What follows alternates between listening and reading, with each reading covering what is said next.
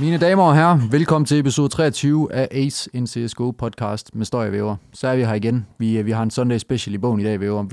Vi skal altså være nørder i dag. Endnu mere, end vi plejer at være. Jeg har glædet mig pisse meget, fordi at i dag der skal vi nørde helt ned til sidste detalje omkring computerspillet Counter-Strike. Vi skal zoome ind på lige præcis, hvad der sker inde i serveren, og hvad holdene de fokuserer på.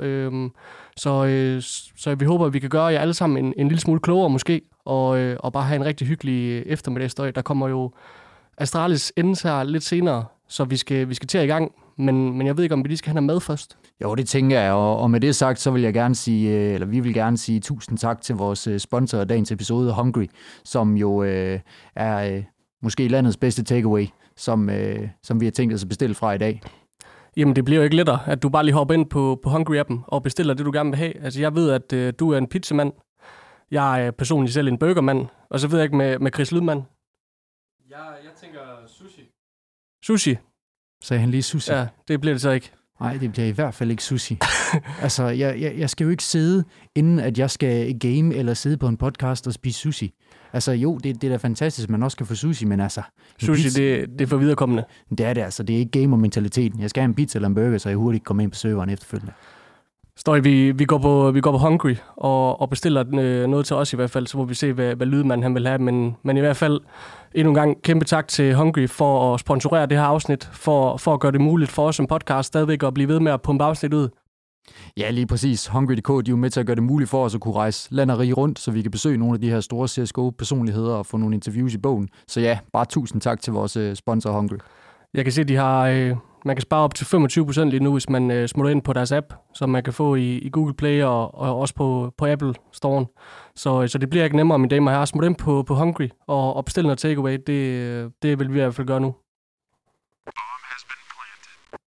Og Støj, vi skal jo i gang med det. Vi skal dykke ned i det her Counter-Strike-spil. Prøve at zoome lidt ind på lige præcis, hvad der sker inde i serveren. Og hvad er det, de her professionelle hold, de egentlig prøver på, sådan helt nøgternt. Kæft, jeg har glædet mig. Det bliver skide fedt. Og vi skal jo prøve at snakke lidt mindre danglish, som man siger. Vi har fået noget feedback omkring, at vi har en del internationale udtryk, som måske kan være lidt svære at forstå. Det skal vi selvfølgelig nok forsøge at rette op på og forsøge at, få forklaret lidt mere omkring det. Ja, vi prøver ligesom lige at forklare ordene lidt mere, hvis det ikke lige er alle, der er med på det. Og vi kommer til at springe mange af de basics over, fordi vi regner med, at de fleste af jer, I kender allerede rigtig meget til Counter-Strike. Så det vil vi prøve på. Og vi kan jo lige starte med lidt historie. Altså, Counter-Strike, det er jo altså et meget simpelt spil, og det er jo faktisk også det, der gør det så unikt, at efter 20 år, så er det stadigvæk skide interessant, selvom at der egentlig ikke rigtig er blevet opdateret på spillets grundform eller regler. Så det er bare det, der er så specielt ved Counter-Strike, synes jeg. Det er et meget plug-and-play-spil. Altså, det er lidt ligesom at cykle, ikke? Når du først har prøvet det en gang, så glemmer du det ikke. 5 mod 5, 2 bomb plants, eller 2 steder, hvor du i hvert fald kan lave et bomb plant, og så handler det ellers bare ligesom man kan perspektivere til rigtig krig. Det er nok ikke sådan nogle situationer, man lige præcis kommer i, men hvor det egentlig er terroristerne mod counterterroristerne, det handler om at henholdsvis få bomben til at eksplodere, eller defuse bomben, eller dræbe modstanderen. Yes. Og du ser jo også i rigtig mange andre spil, at de konstant skal have patches og updates og sågar seasons. Og der behøver du slet ikke at stimulere Counter-Strike på samme måde, fordi at, ligesom du nævner, Støj, 5 mod 5, 2 bombesteder, det er bare en formel, der fungerer fuldstændig. Det vil også ærge mig, hvis der kom alt for mange ændringer til det spil. Ja. Altså, fordi det er også noget af det, der er charmen ved det. Det der med, at når du først har prøvet det en enkelt gang, så kan du altid huske det. Og det er noget af det, som har været med til at gøre Counter-Strike så populært og stort, som det er den dag i dag. Og jeg tror også, det er fordi, at det er så let spiseligt på mange måder. Altså, alle kan forstå det, i hvert fald forstå reglerne. Og det er sådan rimelig underholdende i sig selv, også at spille det, men også at se det. Så det er meget simpelt, men det er bare rigtig, rigtig dybt spil og rigtig komplekst, når man lige åbner op for det. Og det tager faktisk rigtig mange år ligesom at kunne se de nuancer, de små nuancer, der er i serveren, og den dybe kompleksitet, der er i det her spil. Og det er jo det, vi gerne vil prøve at dykke ned i dag, og se, om vi kan prøve at forklare det på en ordentlig måde. Ja, for det kan måske være svært for folk at forstå, hvordan at det kan være så krævende at være en professionel CS-spiller. Nu kan vi ikke snakke for os selv, vi er ikke professionelle, men vi har alligevel en relativt dyb indsigt i, hvor meget de professionelle de ligger af tid i det. Så det vil vi prøve at komme lidt nærmere ind omkring. Men jeg synes, du skal break den lidt med lidt historie, bare lige for, at folk også ved, hvad Counter-Strike det kommer af. Jamen, Counter-Strike, det startede jo faktisk som et mod til Half-Life-spillet tilbage i 90'erne. Og det blev udviklet af 2 mænd, der hed Min Lee og Jess Cliff. Og efter at de havde udviklet det her mod på Half-Life, så blev de faktisk ansat af Valve, og Valve de købte rettighederne til spillet. Og så fik de så lov til at arbejde på det inden for Valve-regi. Den 9. november, så udkom Counter-Strike så som et spil i sig selv. Og resten, det er historie. Der er ikke nogen i de 20 år, som rigtig har været i stand til at rigtig udfordre den her FPS-shooter. Nej, altså det eneste spil, som jeg mener, der nærmer sig lidt, det er jo Valorant, som er et relativt nyt spil, men som primært har fået mange af de lidt afdankede CS-spillere fra NA over til sig. Men det er stadigvæk et spil, hvor det ikke er lige så lige til, som det er i Counter-Strike, vil jeg mene, i hvert fald hvis du kommer ind som helt casual spiller. Altså der er også en del special effects ind over Valorant, som gør, at du skal sætte dig lidt dybere ind i det, før det bare sådan lige så meget plug and play, som Counter-Strike er. Ja, altså der er for mange OP-ting i Valorant. Jeg har i hvert fald hørt rigtig mange broks over, at der er nogle abilities på nogle af de der champs der, som er for overpowered, og som slet ikke vil kunne lade sig gøre i Counter-Strike, hvor det er rigtig meget, som vi så for 20 år siden, der stadigvæk gælder, ikke?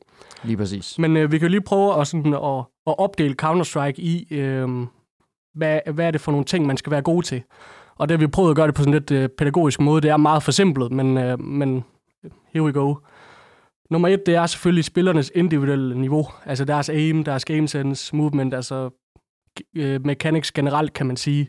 Og det er jo selvfølgelig en rigtig stor faktor i, hvor godt et hold er. Altså, hvor god en spiller er. Det vil jeg sige, altså det er meget, det er en stor del af spillets basics, og det er noget, som jeg føler, at man skal master, før man ligesom forsøger at gå dybere i bogen. Altså, fordi at hvis du går dybere i bogen for tidligt, jamen så vil det simpelthen blive for kedelig en plantegning over dit forløb i forhold til at udvikle sig. Man er nødt til at have styr på den mekaniske del først, ikke? Lige præcis, fordi der skal man ikke gøre CS sværere, end det er. Før du begynder at fokusere på utility og taktikker og alverden, så få styr på spillets basics først. Nummer 2, det er kommunikation, og det er jo en altafgørende ting i CS, fordi at spillet, det basically handler om at indsamle information, og så give den information videre til dit hold.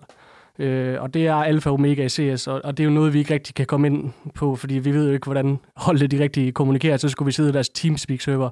Så det, vi kommer ind på i dag, det er den tredje og sidste del af det, og det har vi kaldt for koordination og reads, og det er sådan meget, der er rigtig, rigtig mange ting i den her kategori, så det kan man ikke rigtig sætte en overordnet navn for, men det er sådan, hvordan man bruger sine granater som hold, og man får traded. Hvordan skaffer man map-kontrol? Kan man læse modstanderholdet og counter det? Og så er det her, den sidste del med mid-rounds og afterplans. Og der, hvor vi skal starte for at gøre det så let spiseligt som muligt, kan man sige, det er, hvad er målet som terrorist? Fordi så tror jeg, det er lidt nemmere for jer at forstå, hvis vi tager det derudfra. Bagefter så kommer vi selvfølgelig til at tage det fra CT'ernes synsvinkel, men lad os lige starte fra terroristernes side, og sådan, hvad de sådan helt basically skal gøre fra starten af runden af.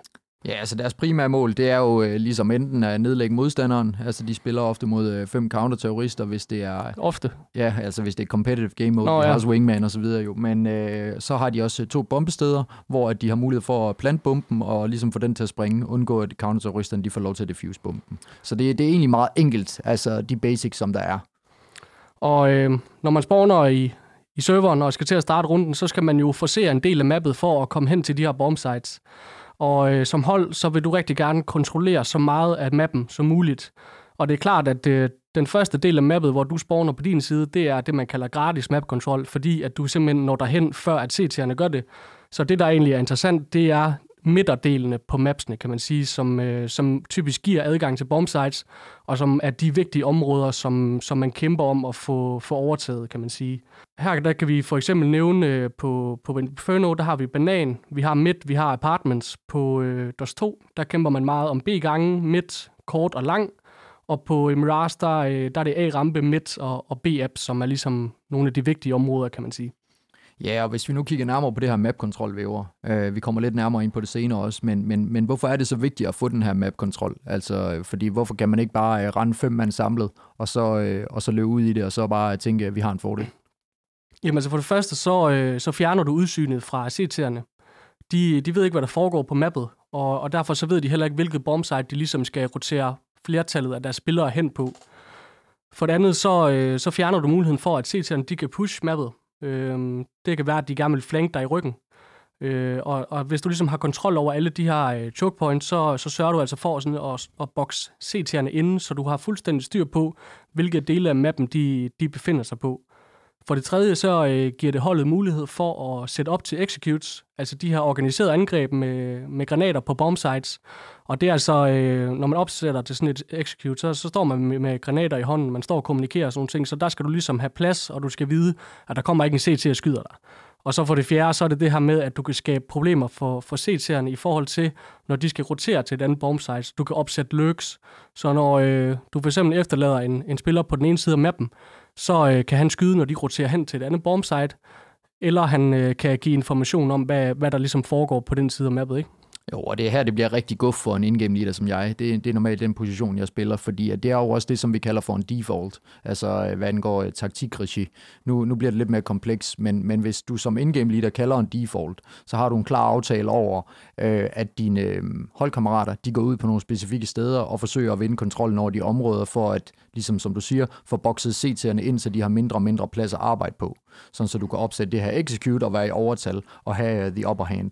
Og det er noget, som der er nogle hold, der er rigtig gode til at mestre, og andre hold, der ikke er så gode til at mestre. Og et hold, som er rigtig gode til at mestre defaults, det er Astralis. Og for at være rigtig dygtig til at kunne mestre defaults, så tror jeg også, at det er vigtigt, at alle spillere på holdet har en ret god taktisk forståelse, hvilket jeg synes, der bestemt er tilfældet for Astralis. Altså det her med, at man behøver ikke at have en in-game leader, der er med en hele vejen, og som simpelthen micromanager en, altså forklarer en, hvad enkelt step man skal gøre. Men at hvis du placerer, som in-game leader, hvis du placerer 2 mand op i B-apps på Mirage, så er du fuld tiltro til, at de skal nok få den kontrol, og de skal nok give dig den information, som i hvert fald giver udfald for, om de får kontrollen eller ej, eller som skaber noget mere plads på et andet sted på banen. Og man kan sige, at defaults, det er grundstenen for et hold. Det er det, der definerer dig som hold, og det er det, der skaber din spillestil. Og man kan sige, defaults, der er faste aftaler, der er faste nades, man kaster. Man kan selvfølgelig godt have forskellige defaults, men der har man ligesom fuldstændig styr på, hvordan er det, vi kommer til at åbne mappet. Hvordan er det for eksempel, vi tager midt på Mirage, der er et par faste nades, man kaster altid, og det er typisk også de samme spillere på holdet, som hjælper med at tage map-kontrol, og så har man en eller to i yderpunkterne af mappet, hvor det ikke kræver så meget og ligesom at overtage de steder, fordi maps er designet sådan, at for det første, at midten er meget åben, så der er mange choke points, men også, at jo tættere du kommer på bombsitet, jo sværere bliver der så overtage. Du kan se på bombsites, der er masser af forskellige positioner og vinkler, man kan sidde i, og det er ligesom sådan, at jo tættere du kommer på bombsitet, jo sværere bliver det også at overtage. Ja, så et rigtig godt råd til jer, der sidder derude og bare spiller casual CS, det er, at det er ikke nødvendigvis hver gang, at det er den bedste løsning, bare at rende alle sammen. Og også hvis I går ud i den her default og forsøger at få kontrollen og ligesom få noget information, som gør, at I kan opsætte det her execute, jamen så er det vigtigt, at I også gør brug af jeres granater, og ikke bare stoler på, at I kan køre de her dueller hver gang, fordi at så er det der, hvor det bliver, altså hurtigt kan blive et shit show, hvis I ender i undertal som terrorister, fordi at så er det simpelthen for nemt for counterterroristerne enten at ryge ryggen på jer, eller at have the upper hand på det site, som I ender med at execute. Nogle hold, de spiller jo mange defaults og har faste aftaler og ligesom tager mappet på en langsommere måde og mere struktureret. Og så er der andre hold, de spiller ikke så mange defaults, de spiller lidt mere aggressivt og behøver ikke at tage hele mappet, inden de laver et execute. Og det er sådan det, jeg snakker om, at det er det, der definerer dig som hold og din spillestil. Altså om du spiller meget struktureret, eller om du spiller mere aggressivt uden så mange defaults. Så når du hører Jern og Risk på TV2 Zulu snakke om, at Astralis de spiller textbook CS, så læner det så meget op af, at de har den her strukturerede tilgang til det. Og det er den måde, hvorpå de spiller. Men ja, det er meget forskelligt fra hold til hold, og også fra region til region. Vi har jo CIS region, vi har EU region, og så har vi NA region. Det er meget forskelligt, hvordan de her typer af hold, de spiller, og det er også derfor, vi kan se nogle, store overraskelser og nogle store skuffelser, når nogle af de her hold, de mødes på kryds og tværs af regionerne, fordi det simpelthen er så forskelligt, hvordan de her regioner, de spiller CS. Og det er der, hvor at nu bliver CS lidt mere indviklet. Fordi hvis du bare sidder og casual spiller, så lyder det her måske som noget, noget du ikke er så familiar med, altså noget du ikke er så bekendt med, fordi at det har du ikke, været dybt nok i taktikbogen efter før.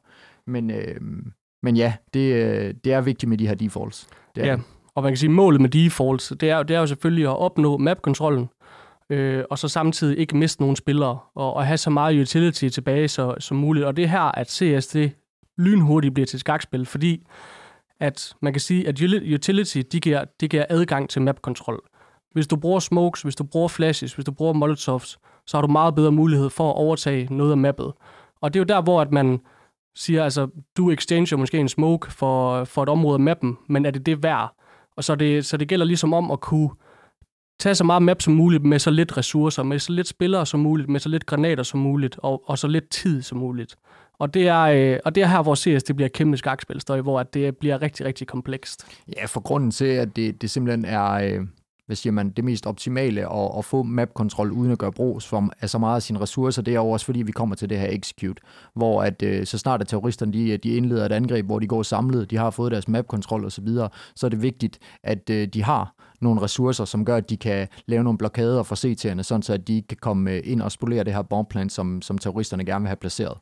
Og ligeledes for CT'erne, det kommer vi også mere ind på. Det er også vigtigt for dem, at de gemmer deres utility til late round. Så hvis du sidder derude og har købt en god bunke granater, sørg for at få gjort brug af dem, og så husk at time dem. Altså lad være med at bare bruge dem for at bruge dem. Altså, fordi det er også vigtigt, at de bliver brugt til noget nytte, fordi de er, specielt i CS den dag i dag, så er de, mere dominerende end nogensinde før. Ja, men altså. Det er det. Og det er faktisk noget af det, som Cadian han er inde på i HLTV Confirmed. Nu nåede vi ikke at komme helt ind på det i vores afsnit i fredags. Men han snakker blandt andet om, hvordan det er at spille mod Astralis. Og der fortæller han det sådan, at når man er heroic, og man skal spille mod Astralis, så hvis man i sin default spiller for hurtigt, så bliver man nated til ukendelighed. Du bliver flashpeaket, og du vil langt de fleste af runderne have mistet rigtig meget damage, eller have mistet en spiller, og det hele bliver hurtigt meget sådan too high, og det panik og ikke så struktureret. Ja, præcis. Hvis du spiller for langsomt i din default, så vil Astralis holde på granaterne, og så vil de bruge dem, når du laver dit execute, eller bruge det til at begrænse dit map-kontrol, således at når du skal til at lave dit execute, så har du ikke særlig meget tid på klokken. Du har ikke særlig meget tid til at clear positioner og vinkler, som du gerne vil. Og så har de bare en masse nades, når du så løber ind på bombsitet. Og det er der, hvor at Astralis, de er verdens bedste til at administrere deres granater. Det vil sige, kun gode til at bruge dem rigtigt, men de er også gode til at gemme på dem, når det er det, der skal gøres. Altså, de er rigtig gode til at bruge deres utility i den forstand, så de hele tiden har fordelen. Altså, at de render tiden så langt ned som muligt, og så ender de med at smide en smoke, eller de ender med at smide en molo, som gør, at du, dit syn på at gå ind på det her bombsite her, det er, at du har et lille chokepoint at komme ind fra, og du kan ikke forberede nogen vinkler, før du man går ind igennem det her chokepoint, fordi der er en smoke, der blokerer dig. Men tiden er så rendt så langt ned, at du bliver nødt til at komme ind og få gjort dit plant, og så kan de egentlig bare sidde med at holde vinkel på dig, og du har ingen anelse om, hvor de er. Vi kan jo prøve at tage banan som eksempel, Støj. Som er et super vigtigt område på Inferno at kontrollere. Og jo mindre ressourcer du ligesom kan bruge på at overtage bananen, jo bedre. Hvis du kan bruge en smoke mindre, hvis du kan bruge en molotov mindre, hvis du kan have en mindre spiller til at hjælpe, han kan være apps eller midt og hjælpe der, jo bedre, ikke? Så det er der, hvor det bliver hele tiden en cost-benefit-analyse, og jeg ved, at du har meget fokus på, hvordan Astralis de ligesom er gode til at overtage bananstøj, i hvert fald på CT-siden, ikke? Ja, på CT-siden, altså der har vi jo, nu hvor Sipnix han er kommet tilbage, så har vi Sipnix og Glaive på B-bombsite, og noget af det, som de virkelig er dygtige til, det er at overtage den her banankontrol, som er så vigtig på Inferno. Og det, som de gør, det er, at de moloer ofte locks, som er det her indhak på bananen, lige når du kommer ind til venstre, de her paller, eller ikke paller, de her træstammer, der står oven på hinanden, et sted, som tierne, de ofte kan stå og gemme sig, hvis der er nogle CT'er, der svinger. Den moloer de også midt på bananen. Det vil sige, at hvis du som terrorist kommer ud af rampen, løber op bananen, så bliver du ligesom bremset på den måde. Og du kan heller ikke ryge ind i hakket for ligesom at, gemme dig, hvis der er en CT, der svinger for at tage en kamp mod dig. Så du bliver nødt til at trække endnu længere ned. eller du bliver nødt til at stille dig helt ude til venstre, hvis du ser som CT, og helt ude til højre, hvis du ser som T, som er det, der også bliver kaldt for Kina. Og så gør Astralis det, at Glaive eller Xyp9x, de kaster en flash, så går de ud og peak og ser lige, okay, har de trukket væk fra bananen, fordi de ligesom ikke kan counter det her utility, som vi har smidt, altså de her granater.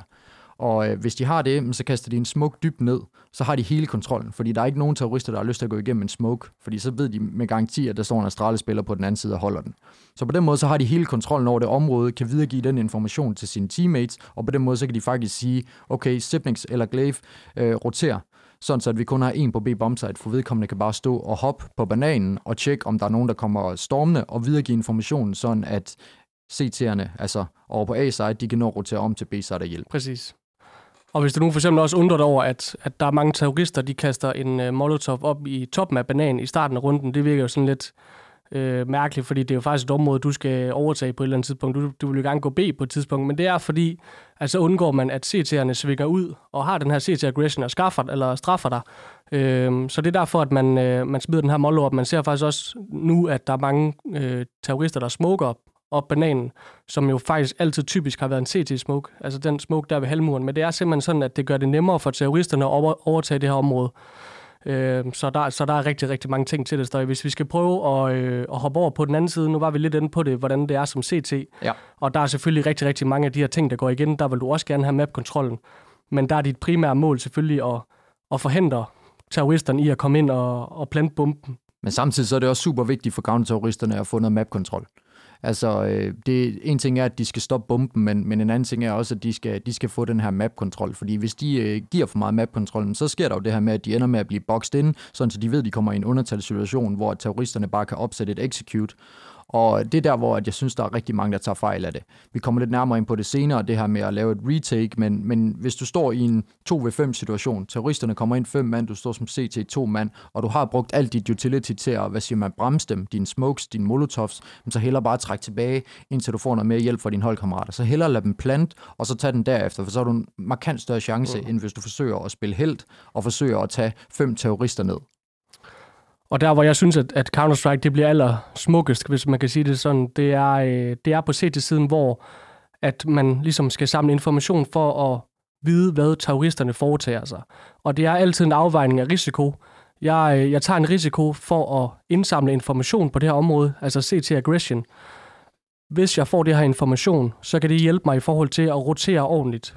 Jeg vil gerne have så mange CT-spillere på det bombsite, de nu executer på som muligt, fordi at jo flere spillere, jo bedre muligheder. Og det er alfa og omega omkring CT-siden, det er samle information, så du kan rotere ordentligt.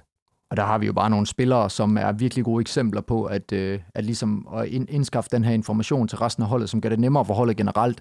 Og det er ofte de spillere, som ikke er toppest på scoreboardet i den forstand, at det er faktisk ofte in-game leaders. Vi kan tage et eksempel i Art fra Furia, som både gør det på T- og CT-siden. Det her med, at han går virkelig aggressivt til værks for at skaffe de her informationer. Han er faktisk lidt ligeglad med, om han dør. Så længe han bare får informationerne til sin holdkammerater, så de hurtigt kan omstille sig. Og det er alfa og omega. Altså, når man sidder som casual-spiller, så tænker man sikkert, okay, jeg skal bare skyde så mange, som jeg kan, uden at dø. Men det er altså ikke altid det vigtigste. Når du kommer op på et højere niveau, så er informationer lige så vigtigt, hvis ikke mere vigtigt, for ligesom at finde ud af, hvad de gør. Og det er jo faktisk det rigtig fede ved Furia, fordi at der er mange, der tror, at Art, han er bare pure aggression for at få nogle kills, men de bruger jo faktisk den her information, han får aktivt til at rotere rundt på mappen i sin spillestil Furia, så det er også bare mega fedt ved dem.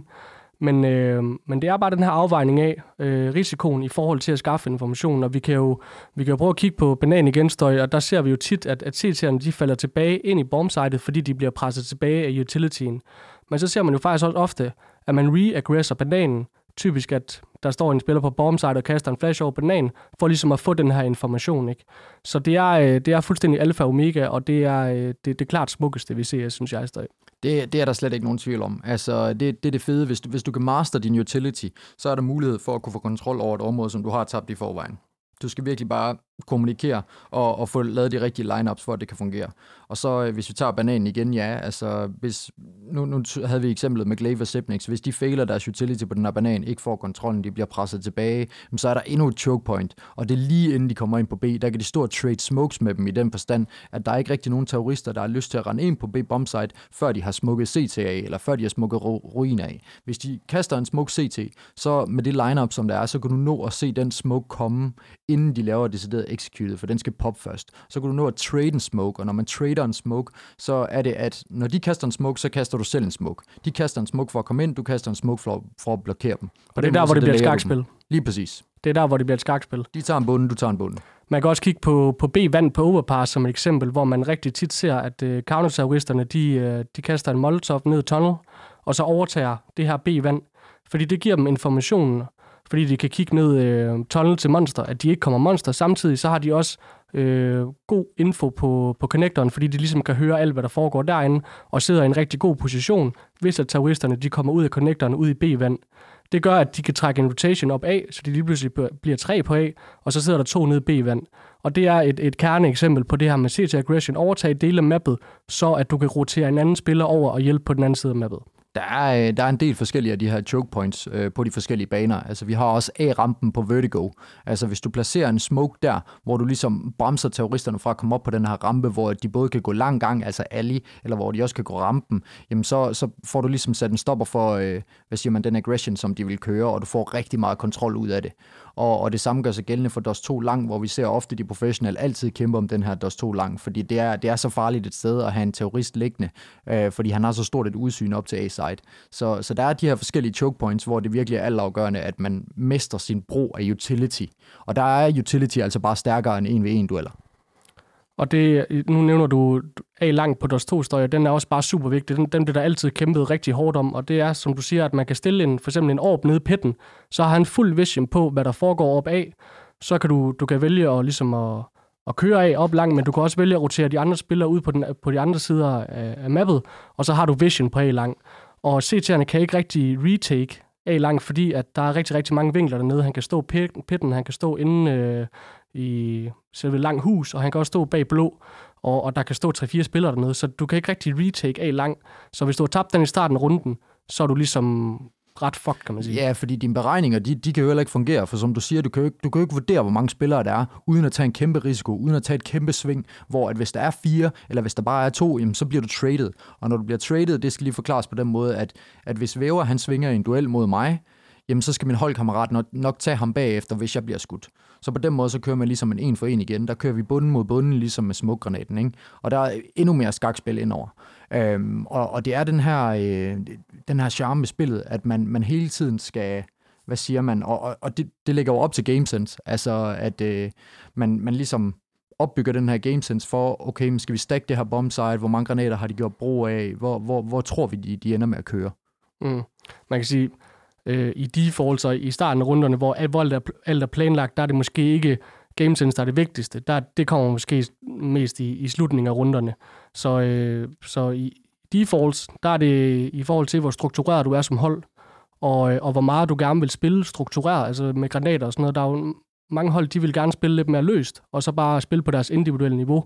Og det kommer lidt an på, hvad for en type man er som hold, men man må bare sige, at i 2020, og sådan som Counter-Strike har udviklet sig, så er det gået meget mere over til de her strukturerede defaults i forhold til den her løse spillestil, som godt kan fungere, men vi ser langt overvejende, at de bedste hold, de er meget struktureret i deres defaults. Også hvis man skal kigge på consistency, som er alfa og omega, altså consistency, hvor vedvarende er holdenes niveau. Altså så har vi jo Astralis fra 2018-2019 tiden, hvor der nærmest ikke var nogen hold, der kunne slå dem. Og det er jo så det, der er mange hold, der begynder at kopiere lidt. Det her med, at de kører lidt mere struktureret CS. De fokuserer lidt mere på brugen af deres utility. Fordi altså, før i tiden, i gamle dage, der fokuserede man bare på, okay, men jeg skal have en AK og ikke en Galil, eller jeg skal have en AVP og ikke en Scout. Nu fokuserer man altså mere på det her med, at jeg skal ikke have head armor, fordi så kan jeg købe nogle smokes, nogle flashes, fordi de er blevet så vigtige, de her utility. Jeg synes faktisk, den største forskel, det er, at CT'erne er bedre til at holde på deres granater. Fordi jeg synes, det var det første, Astralis sådan rigtig fik ændret i Counter-Strike. Det var, at man venter med at smide sin utility, hvis der ikke er nogen grund til det. Førhen, der var det sådan lidt, at så smed man bare lige en smoke eller en mollo eller en HE, eller man lige sådan følte for det. Men nu bliver du faktisk straffet rigtig, rigtig hårdt, hvis du ikke lægger et pres på CT'erne og tvinger dem til at lægge sit utility. Fordi lad os sige Inferno på midt, lad os tage det som eksempel. Hvis du ikke får presset op midt Inferno, så har CT'erne ikke nogen grund til at smide den smoke midt. Og lad os sige, der går 50 sekunder, der går et minut, og så du begynder at lægge pres og smide flashes op og sådan noget, så kan CT'erne smide deres smokes, og så kan de faktisk smoke helt indtil runden over. Så det handler om for terroristerne ligesom at få lagt pres på alle choke points, så du tvinger utilityen ud af CT'erne, for ellers så kommer du til at vente med at lave dit execute, til der er 10 sekunder tilbage i runden. Så det er en balancegangsstøj. Der findes jo heller ikke noget bedre som counterterrorist, hvis du står, og der er 10 sekunder tilbage i runden, og du stadig har lidt guf om i bagagen. Altså du har lige en molotov eller en smoke, og du så får ligesom sat lidt panik i terroristerne, fordi de ved godt, at tiden er imod dem, og du lige kaster en molo. Altså det er jo den bedste følelse, og man føler sig lidt som en helt, når man står der og smider den der, ved at det kan godt være i overtal i den her situation, men når jeg smider den her molo her, så kan jeg ikke nå plant, og så vinder vi runden. Præcis. Så top tier CS når vi snakker defaults, det er simpelthen det her trading game i forhold til utility. Og dem, der kommer bedst ud på den anden side, det er dem, der kan administrere det ordentligt, og ikke bruger for meget på en gang, og ikke, lad os så sige, at T'erne committer, så skal du så også bruge det, men det er bare en balancegang, som du kun kan, hvis du er altså nærmest astralis. Det er jo nok dem, der har virkelig perfektioneret det her, kan man sige. Det vil jeg mene. Så hvis du sidder derude og tænker det her med at øve granater, altså hvad er det, han siger? Øve granater. Ja, hvis du sætter dig ned og forsøger at øve de her line-up, som der er, altså hvor du skal placere dit crosshair for, at den her røggranat, den dækker hele CT-spawn, så du kan komme ind og plante bomben. Den skal du altså ikke se for mildt på. Det, når du kommer op på et højere plan på CS, så er det her alfa og omega. Det er det, fordi at så kommer folk til at mestre spillets basics så meget, så at du ikke kan rely, altså du kan ikke forvente, at 1v1 dueller de virker hver gang. Har du mere til defaults der? Ikke umiddelbart, nej. Nu har vi snakket rigtig meget om, hvad der ligesom foregår i starten af runden, og nu vil vi gå videre til næste del, som er mid-round, som er ikke så struktureret, og som ikke er så planlagt, kan man sige. Og mid-rounds, det er jo mindst lige så vigtig en ting som default-støj. Det er jo, hvor man er kommet lidt ind i runden, og man har udvekslet de første skuddueller.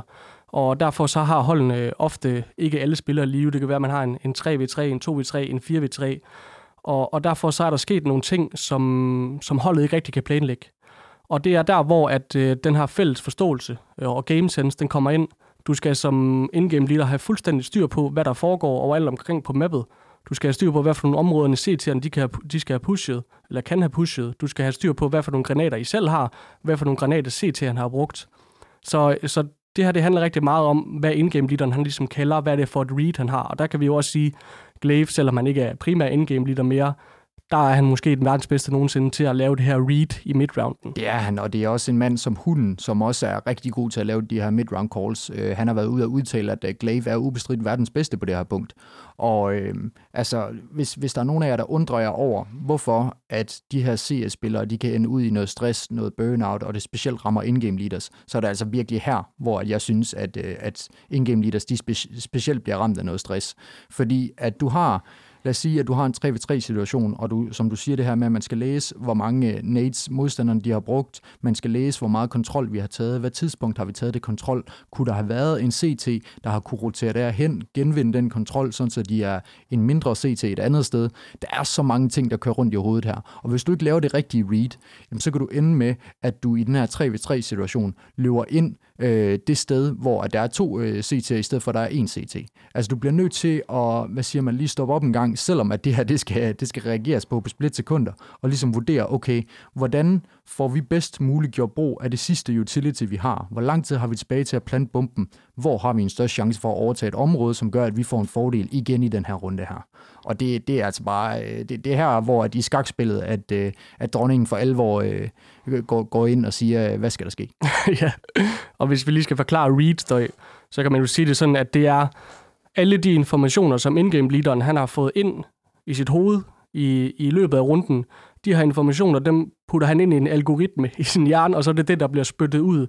Og det resultatet skal være, det er, hvor er det mest optimale sted at angribe. Det er jo en decideret algoritme jo. Det er sådan, altså, der er så mange faktorer, der spiller ind. Præcis. Så der skal du som in-game leader ligesom have have styr på, hvad er det for nogle informationer, der er vigtigst. Der er så mange ting, der spiller ind her, og der kan vi kan nævne Levi Genstøj, og så se, hvordan Astralis spiller, fordi jeg synes, at det er det her, der er med til at gøre Astralis til verdens bedste hold nogensinde, at de formår at spille de her midrounds optimalt, også fordi de har den her fælles forståelse alle sammen. De ved, hvad de andre gør, og de ved, hvad er det mest optimale spil at gøre i den her situation, ikke? Og det siger også bare noget om deres kommunikation.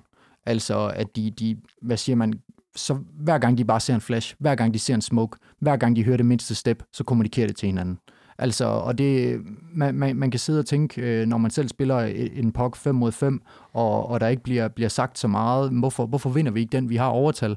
Jamen prøv at, hvis I ikke kommunikerer sammen, og hvis I ikke kommunikerer de mindste detaljer, så har dine medspillere ikke nogen chance for at kunne beregne, hvad der er den bedst mulige timing for vedkommende, og hvornår det er bedst muligt for ham at gøre brug af sin utility.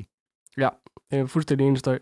Så vi kan også se på Cloud9 i går, det var så i torsdags, for jer, der lytter nu, at i midrounds, der kokser det fuldstændig. Fordi de har ikke den her indbyrdes forståelse, og ved ikke, hvordan man spiller af hinanden. Altså, lad os sige, Dupree, han gør noget, så skal Device kunne reagere på det på den bedst mulige måde. Og det er der, hvor de har spillet sammen i så lang tid. Så det ligger bare fuldstændig dybt inde i dem, ikke? Det ligger på ryggraden, at man ligesom ved, hvilke vaner ens egen holdkammerat har. Man ved udmærket godt, okay, på det her tidspunkt, hvis Dupree han er oppe balcony eller bedroom på Inferno B-app, så står han nok og shoulderpeaker kort for at se, om han kan få noget information. Så ved David udmærket godt, okay, hvis han gør det, så kan jeg godt whitepeak langt, fordi han har ikke givet mig nogen information omkring kort. Han ved godt, at hvis der har været en, så har han givet ham den information, ikke? Og det er det, som vi ofte ser på nye hold. Nu siger du Cloud9, et rigtig godt eksempel, som havde deres første kamp mod Virtus Pro i går i IEM Beijing. De skal lige lære hinanden at kende. De skal lige lære hinandens vaner at kende. Fordi en ting er kommunikation. Ja, men du kan kommunikere så meget, som du vil, men når du er oppe på det her niveau, så bliver du også nødt til at vide, hvad dine holdkammeraters vaner er, før at du ligesom kan lave den perfekte beregning. Og vi kan også vende om til CT'erne, Støj. Nu har vi snakket meget terrorist i midrounds. Altså, CT'erne skal jo også spille midround på en måde, fordi og det handler meget om, hvilken position de er i. Lad os sige, at de er et undertal, de er en 2v3. Hvis du bare efterlader en mand på B og en mand på A, så vil du efter al sandsynlighed tabe runden, fordi at de bare kan komme ind 2-3 mand, og så trade dig, og så har de bombsitet. Og så er du ude i et retake, og det kommer vi til lige om lidt. Men der skal du som CT forstå, at du er nogle gange nødt til at tage en risiko. Og den risiko, det er at få information i forhold til, hvor ADT'erne kommer. Og det ved terroristerne selvfølgelig godt, at hvis de er i en overtalssituation, så skal de også bare fryse, som Glaive nok vil sige det, fryse, og så vente på, at aggression måske kommer, at de laver den her fejl, og så kan de straffe dem.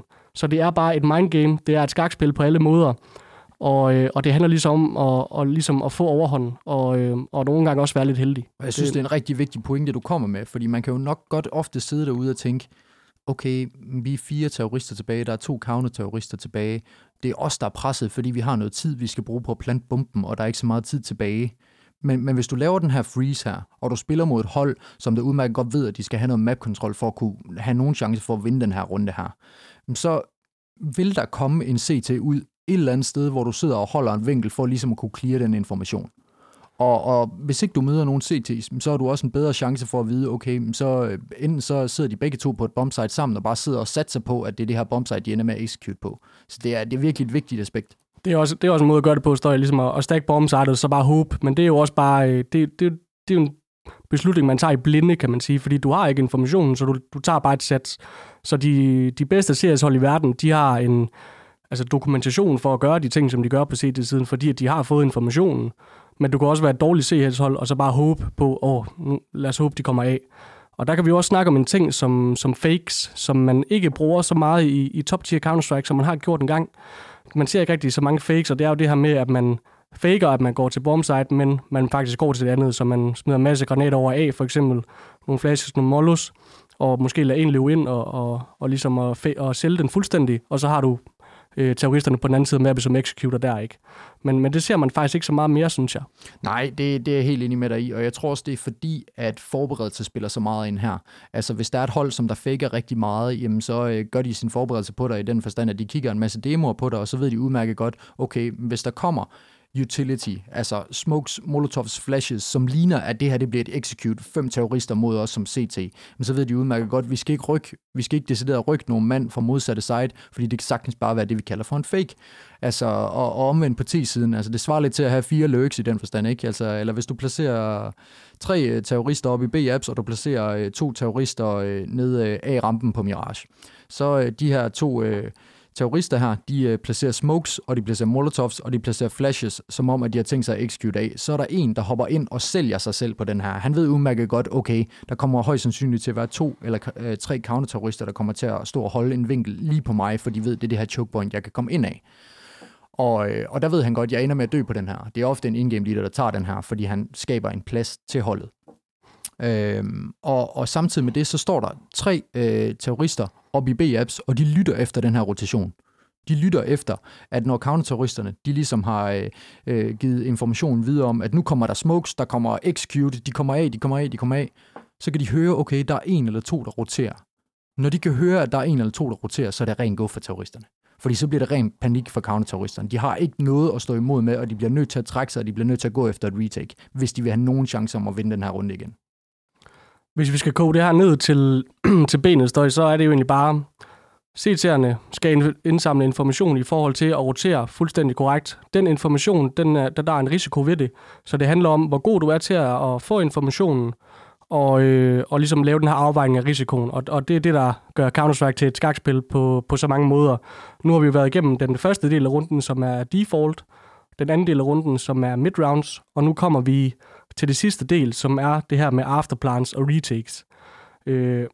Og det er jo den sidste del af runden, hvor at, hvis ikke alle er døde på det ene hold, så er bomben højst sandsynligt plantet.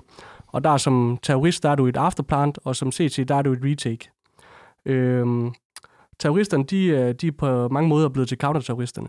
Fordi at det er nu dem, der skal rollerne er fuldstændig skiftet om. Det er dem, der skal beskytte bombsitet på en eller anden måde nu. Og der er rigtig mange ting, der går ind i sådan et afterplan her stadig. Det er der. Altså noget af det, som jeg synes, der er det bedste, man kan gøre som terrorist. Lad os sige, at du er i en undertalssituation. Du har plantet bomben, du er 3v5 som terrorist. Du er 3 mand. Du sidder inde på bombsitet. Det nytter ikke noget at bare sidde og holde et decideret crossfire. Det skal lige sige, et crossfire, det er, hvis du har 2 mand, der sidder hver sit sted på bombsitet og har et decideret krydsild. Det vil sige, at hvis der er en CT, som der hopper ind, svinger for at clear den vinkel, hvor den ene sidder, så skal den anden nok tage den i ryggen. Det nytter ikke noget, fordi at de skal nok have nok utility til at kunne brænde dig ud af de her vinkler her. Altså, det kan det jo. Det kommer ind på situationen. Det, selvfølgelig, altså hvis ikke CT'erne har særlig meget utility, fair nok. Hvis du har lavet det read, så kan det godt lade sig gøre. Men lad os sige, at CT'erne de har nok utility. Så bliver du nødt til at agere på terroristsiden, når du har plantet som en CT.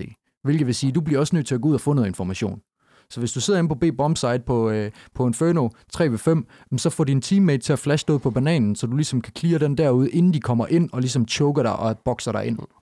Og det er på mange måder det her, hvor et game sense det er allervigtigst på spillernes støj. Hvis du har en masse spillere med game sense, så forstår de også i den her situation, hvad er det vigtigste, eller hvad er det rigtige play at gøre. Fordi nogle gange så er det rigtige play at være aggressiv. Det er for eksempel, hvis du er en 2v4 med bomben plantet, så kan du ikke bare stå i crossfiren, som du siger, fordi at så vil de trade dig ud. Så derfor er du nødt til at komme ud og få et kill, og ligesom gøre runden mere favorabel for dig selv. Og så er det også vigtigt, at det utility, du har tilbage, når du planter bomben, at du ligesom får brugt det på den mest optimale måde. Det kan være, at du vil gemme din mollo til at mollo bomben til sidst, så det ikke har tid til at diffuse den. Så det handler fuldstændig om situationen. Og det er også det, der gør CS så fedt, at selvom du har spillet 5 millioner runder på Inferno, så vil de her afterplan-situationer, de vil altid have en eller anden de vil altid være unikke, ja. Altid være unikke, fordi at der ikke sker ikke det samme hver runde. Det gør der ikke. Og noget af det, hvor GameSense virkelig spiller ind, det er, at du bliver nødt til at gøre op med dig selv. Hvad er det mest uforudsigelige move fra min side af mod de andre? Lad os sige, at du er en 1v1 eller en 1v2. Der er jeg personligt som person, det går jeg gerne ud og siger, fordi jeg spiller sgu ikke på konkurrenceniveau. Så der må folk gerne læse mig. Men der er jeg ofte meget aggressiv. Hvis jeg planter bomben som terrorist, og jeg ved, at der er 2 counterterrorister tilbage, så er jeg ofte meget aggressiv, fordi jeg tænker, okay, de forventer nok, at jeg sidder inde på bombsitet, bare holder en vinkel og kigger på bomben, indtil de kommer frem. Men så er det simpelthen for nemt for dem at komme ind og bare trade mig. Altså, de ender jo bare med at gå 2 og 2 sammen, og så er det altså en lidt større udfordring for mig at få 2 ned, end det er bare at få 1 ned, og de kan tage mig ned efterfølgende. Så der spiller jeg meget aggressivt eksempelvis. Og det er der, hvor forberedelse fra spillerne og også bare gamesense virkelig, virkelig spiller ind. Og det overordnede mål for terroristerne, det er at komme ud i hvert fald mest, hvis de er en undertalssituation, og få 1v1 dueller. Fordi som vi har snakket om før, så hvis du er en 2v1, så kan du ikke skyde 2 på en gang. Så du vil ikke blive traded, og det er derfor, at det handler for TN om at få isoleret kampene, så at du kun har 1v1 hele tiden. Og det er det, der giver muligheden for ligesom at kunne vinde en runde i undertal. Men som sagt, jeg står i gamesense på spillerne, det er alfa og omega i de her situationer, og det er også det, der skiller forne fra bukkene.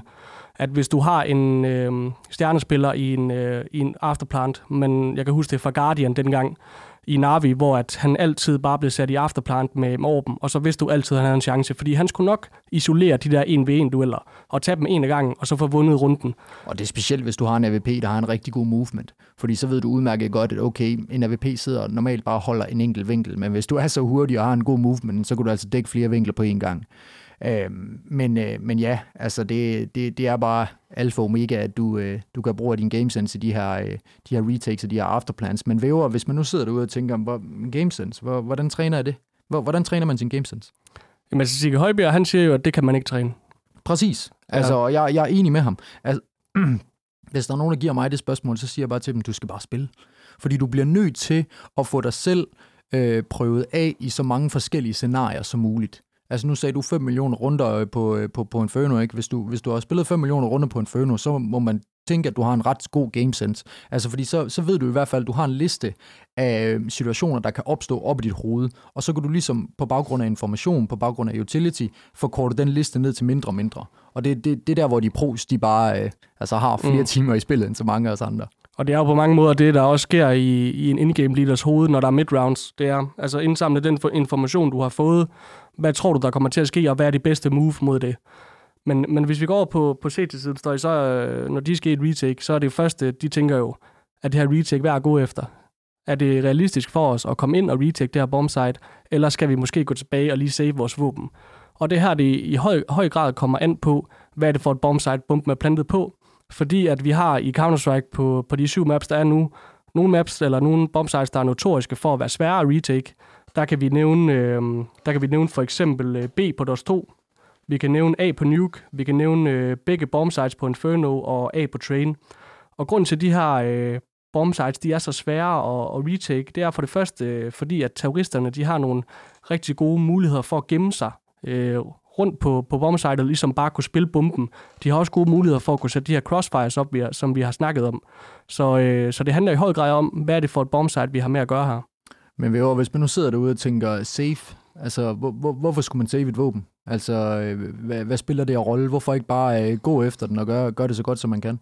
Jamen det er jo fordi, at hvis det er en fuldstændig urealistisk chance for, at du retaker bombsitet, så mister du dine våben.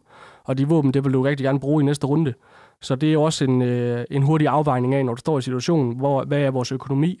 Hvad er chancen for at retake bombsitet? Og i forhold til, at vi er foran, altså der er rigtig mange ting, der spiller ind der.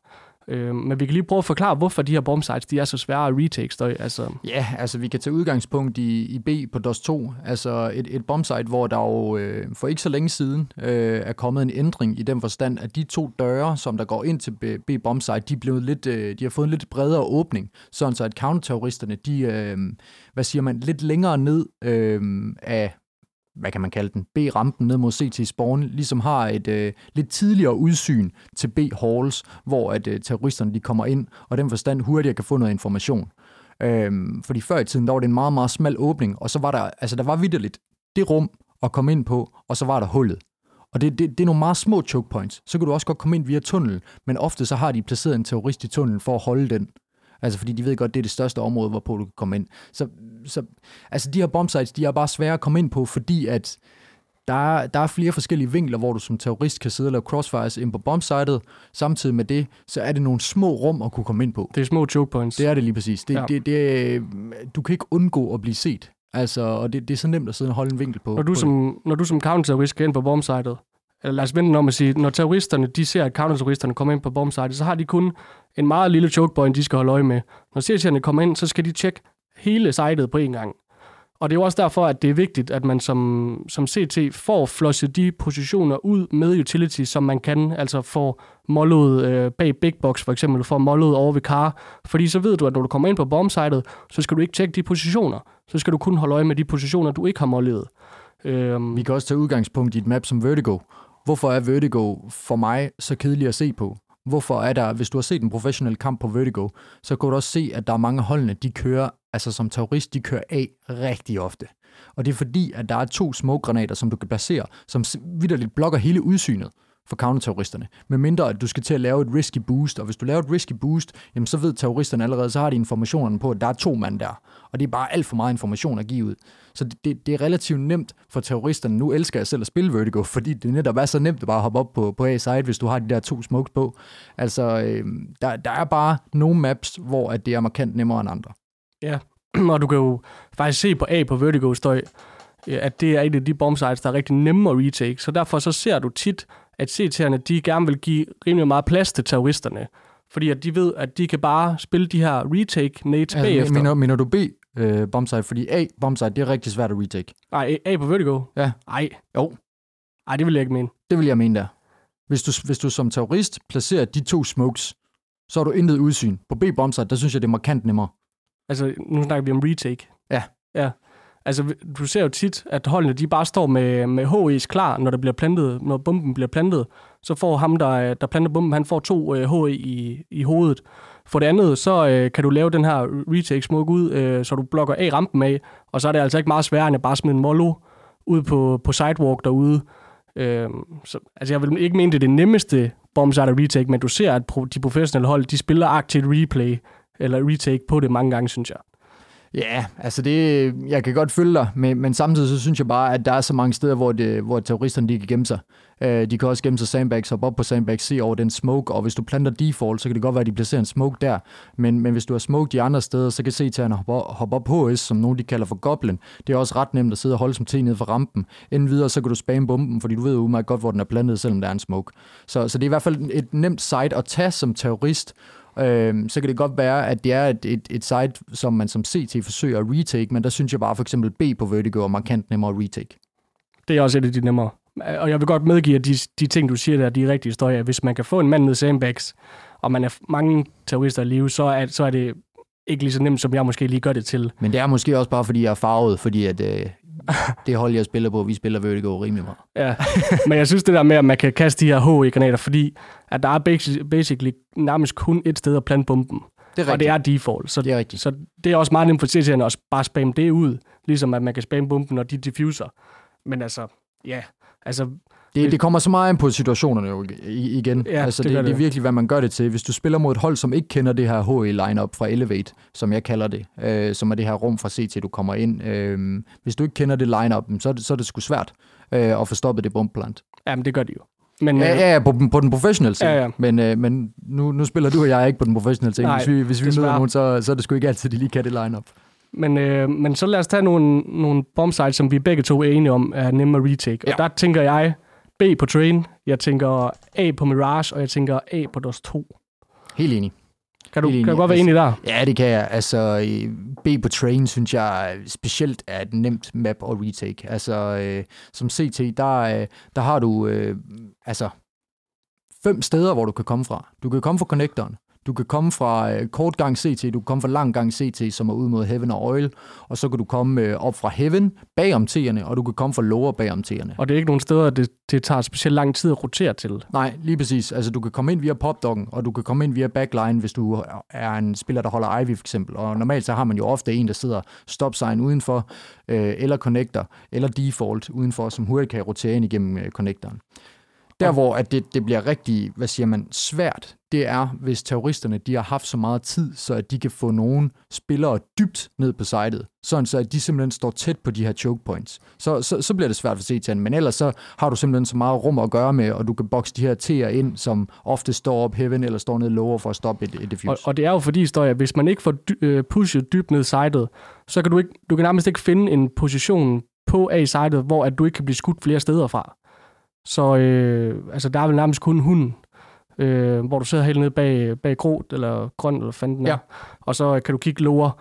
Men ellers så er der ikke rigtig nogen steder, hvor du sådan rigtig er safe. Og der, hvis du får pushet helt ned dybt, så kan du lukke hele CT af, men du kan også lukke connectoren af. Og det betyder, at de spillere, som er nede i den anden side af sejlet, hvor du har plantet bomben, de kan ligesom koncentrere sig om heaven, og de kan koncentrere sig om lower.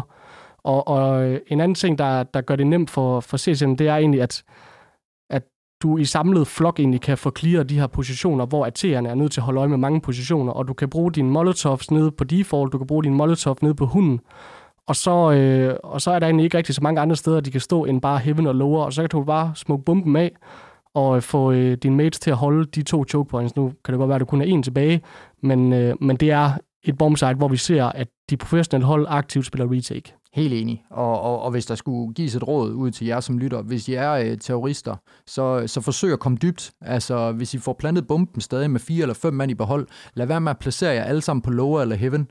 Altså, det er simpelthen for nemt at lukke jer ude og bare tage jer en af en. Se om I kan placere jer forskellige steder på en af bombsite, sådan så I får sat nogle crossfires op, og det ligesom er CT'erne, der har en helvedes masse at kigge efter, og ikke jer, der har en helvedes masse at kigge efter.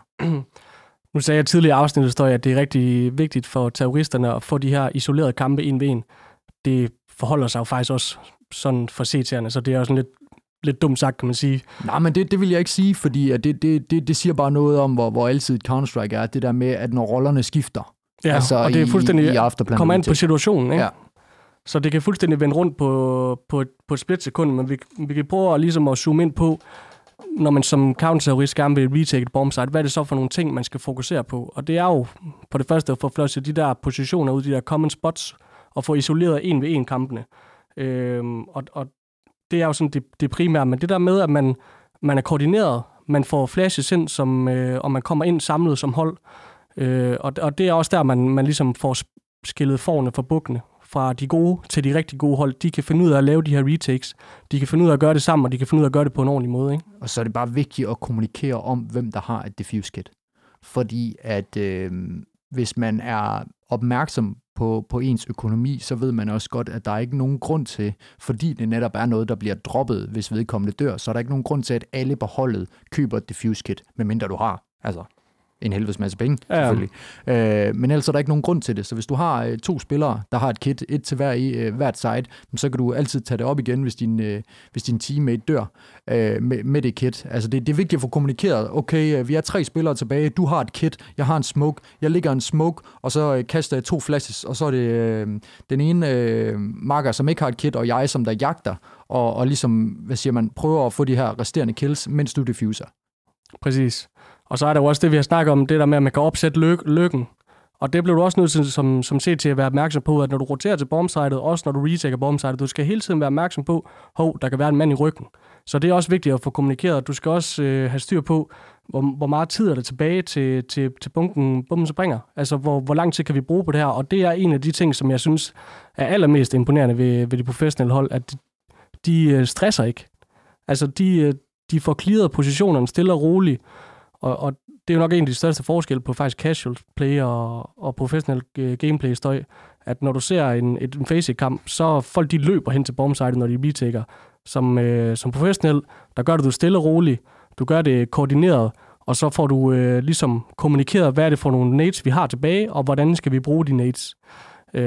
Så retake, det er en kunstart i sig selv. Det er en kunst. Nu snakker du lige omkring det her med lurks, og det synes jeg er ret interessant. Hvilket map og hvilket bombsite vil du mene, at det er sværest som counterterrorist at counter en lurk i en terrorist, der kan komme bagom? Har du nogle gode eksempler på det? Der skal du lige spørge mig igen. Altså, et eksempel kunne være, at man som terrorist er lurk på Mirage, hvis du planter bomben til kort, og så du roterer fra, du sender en T-mand, som der roterer hele vejen fra rampen omkring midten, så vedkommende sidder på kort, og egentlig bare kan sidde og holde den bombe her, uden at counterterroristerne nødvendigvis lige ved det.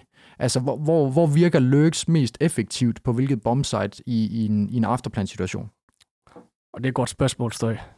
Jo, tak. Der fanger du mig lige på stående fod. Men altså, vi kan tage dit eksempel. Ja, men jeg har også et andet eksempel, hvor jeg i hvert fald oplever, at jeg synes, at det er rigtig svært at retake et faktisk relativt nemt bombsite. Det er B på Vertigo. Fordi at jeg synes, det er relativt nemt at retake, fordi at der er ikke så meget plads til, at han kan stå på, og ellers kan de stå nede på den trap der.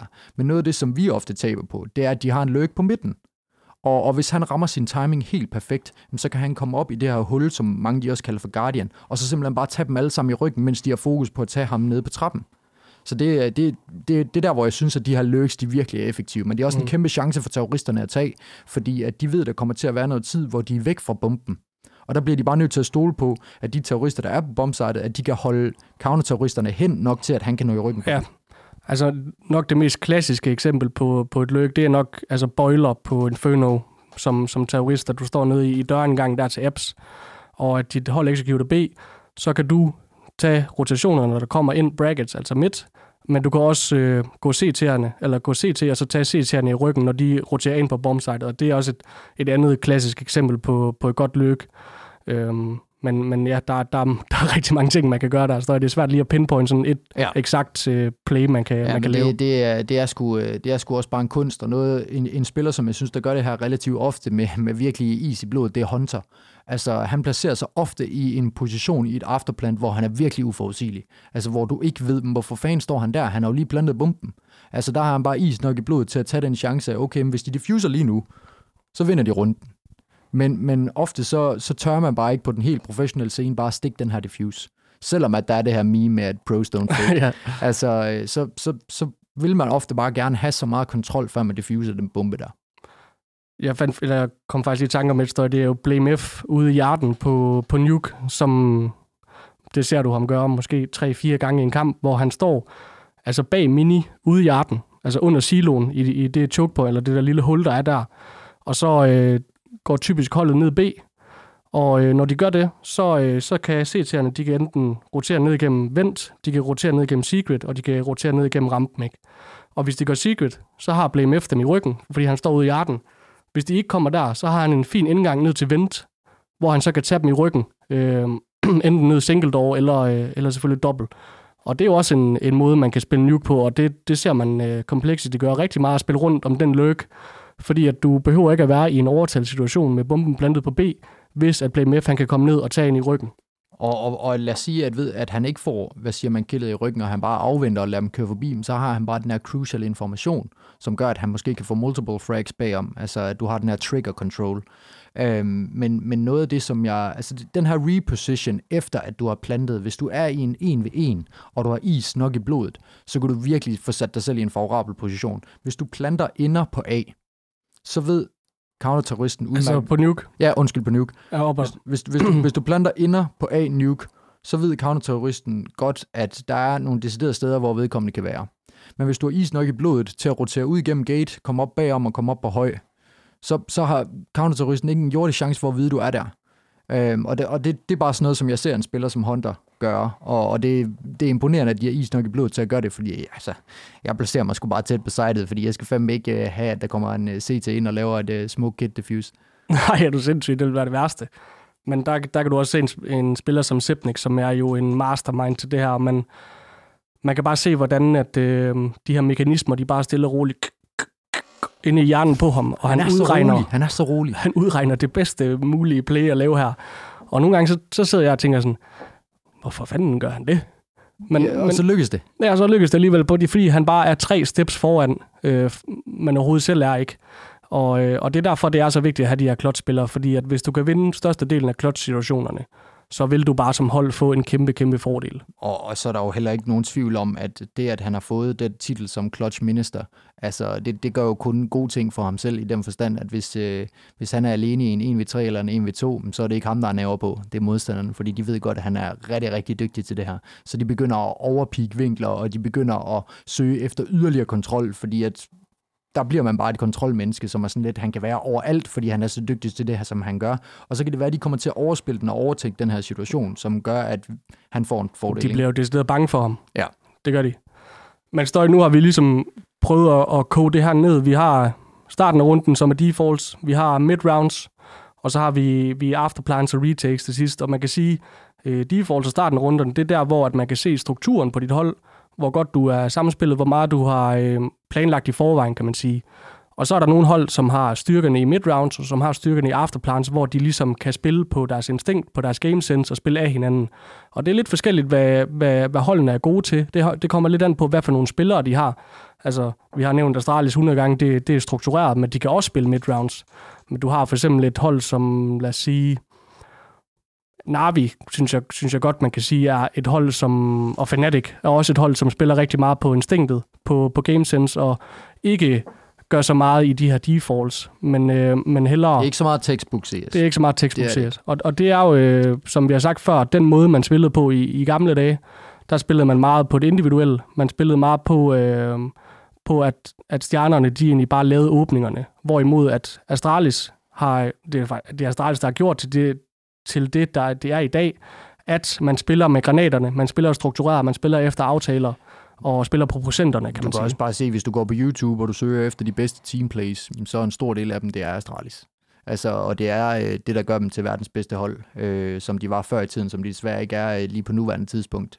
Men forhåbentlig finder de vej tilbage dertil. Altså nu er der jo mange, der begynder at ikke kopiere deres spillestil, men at tage noter af den, og ligesom tage ved lære af den og se, okay, men det kan vi sgu også godt finde ud af.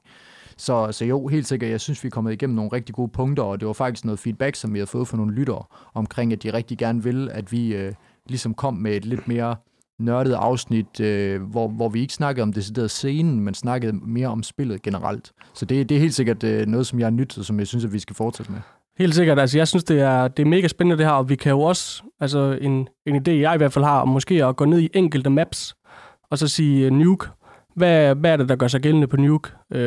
Hvordan spiller man defaults der? Hvordan spiller man mid-round? Hvad er de vigtige områder på det her map? Der kan man nørde endnu mere støj, hvis vi vil zoome endnu mere ind, fordi at det, selvom vi har prøvet at, ligesom at zoome ind, så bliver det også meget, meget overordnet. Det gør det, men det er også fordi, det er så dybt, som det er. Men det giver jo bare også flere sider i bogen, vi kan udfylde. Så hvis I sidder derude som lytter, og ligesom har nogle ønsker i forhold til det her, og ikke synes, vi er helt dumme at lytte på, og at vi ikke... hvis I rykker 3-4K i låm, så tror jeg, I har styr på det selv. Men hvis I ikke synes, vi er helt dumme at høre på, og gerne vil have nogle flere tips fra os af, så vil vi hellere end gerne give det. Så vend gerne tilbage med noget feedback på Facebook, Ace, en CSGO-podcast med Støj og Væver, og på Instagram med Podcast Ace. Og vi vil også gerne gå lidt længere ned i niveau, og så starte fra et andet sted af. Hvis der er nogen, der gerne vil have det kan vi også sagtens gå igennem Støj. Så mulighederne er åbne. I skal bare kontakte os. Og, ja. Det er kun jer, der kan give os opskriften. Præcis. Og så vil jeg også gerne lige sige, hvad så? Husk nu, jeres takeaway, den bliver altså bestilt på Hungry. Jamen, vi får vores ind ad døren lige om lidt, tror jeg. Lydmanden har lige sendt en besked. Hvad så? Der er pizza. Yes! Så jeg synes, vi skal wrap den op her, så skal vi slå os godt ned, og så skal vi se Astralis mod Ends, og så kommer den her op på søndag, og så vil vi bare ønske jer en rigtig god søndag, og husk at komme med jeres feedback, det sætter vi utrolig meget pris på. God søndag alle sammen.